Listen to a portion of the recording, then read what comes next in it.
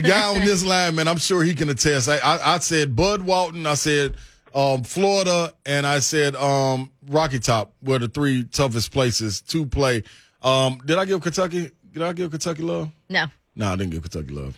So that's that on that. It was one more place. I forgot what it was. But Bud Walton and Florida, those were the two most difficult places I had to play. Dane Bradshaw's on the line of the SEC Network, former Vol. He called the game on Saturday. Now, Dane, I said going up there, if they beat Kentucky at home, which they did, they're going to lose this game in Arkansas, man, just because it's different up there, man. What was your view of it?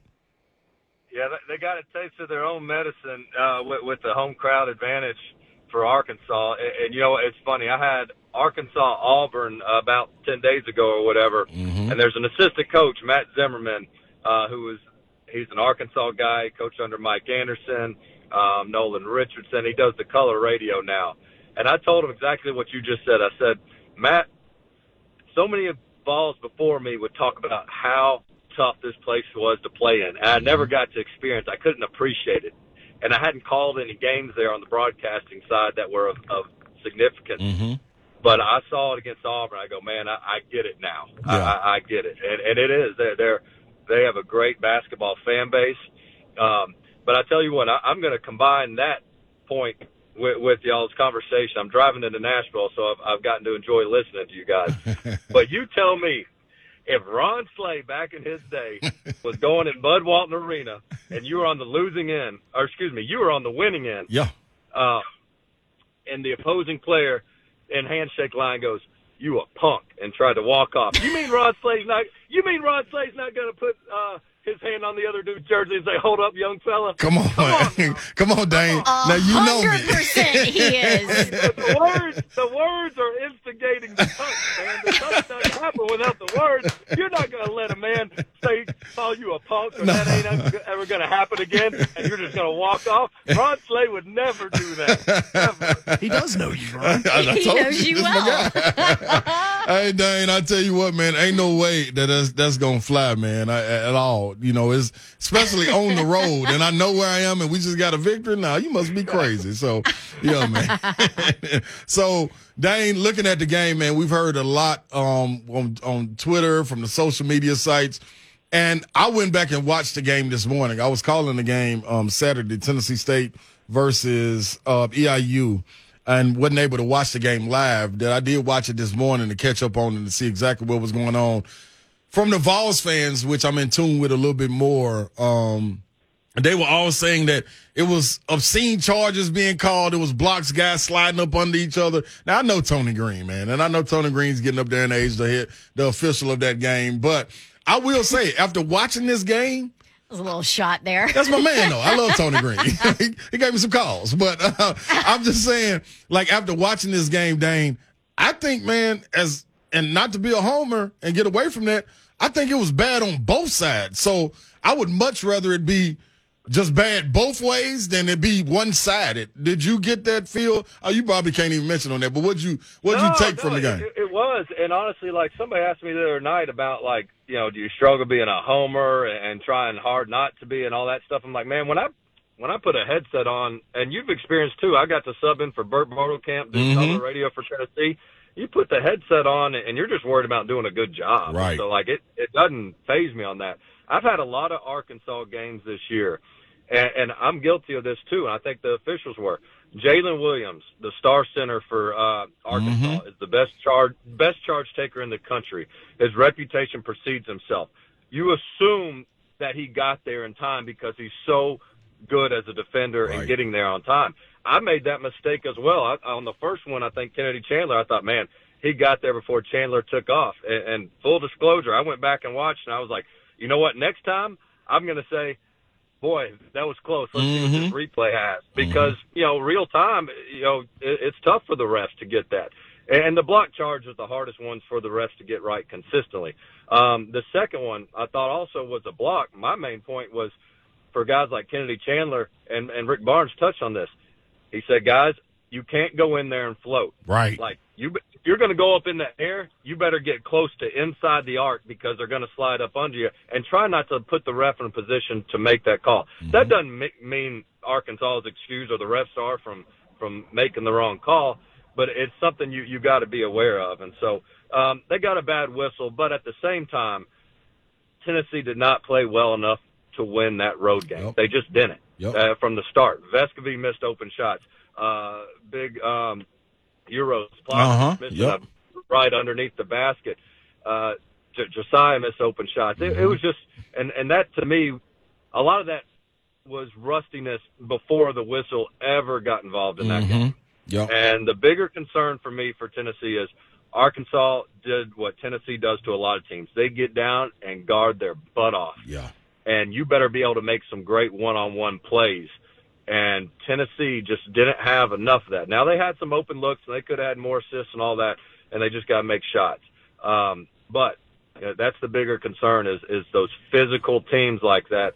Can Chandler, Ziegler, Vescovy, Josiah, any of those guys, because you're not dumping it down to a five-man right now for Tennessee. That's not a knock on them. That's just not their strength. Right. It's got to be your interior scoring is going to come from your guards and your four-man based on drives, not post production. Man, you cover a lot of the SEC, Dane, man, and looking around it, you saw Auburn go down to Florida. Now, I'm on record. Dane, I called this one too. It's been some struggles, man, and we just know what it's like. You being a former player, know what it's like going to play down there in the swamp, man. It's just different, and sometimes magic is captured when you're up and down in a situation with which Bruce Pearl is. I'm of the opinion that the way Bruce Pearl plays and his teams are successful, he's able to get isolation situations and play up and down. When the ball slows down, in a sense, and you have to depend on one thing, whether that be Jabari making tough shots to keep you ahead, and it doesn't happen, what was it in that Florida game that got Auburn a little rattled and able to pull out the win? Yeah, so to me, it's a recurring theme for Auburn, which is, do you truly think that Auburn has a great backcourt? Yes. I don't think they do. I think they have a good backcourt, not a great one, which is opposite of Bruce Pearl teams in the past. It was always about small guards, great three-point shooting, and they were going to turn you over. Yeah. This year's team's built differently. They got the best front court in the country rather than best backcourt. They don't shoot the three well at all. And they'll turn you over some, but not as much. And that's not a horrible thing because they got great rim protectors with that front court. But when we start talking March Madness and Selection Sunday happens, everybody's going to be saying, oh, guard play, that's the key to a long run in March. And so that to me is the tough part about seeing how far a team can go. People talking about Wendell Green being the next Jared Harper. And I'm sorry, Wendell Green, he's had a great year. They want to be number one in the country.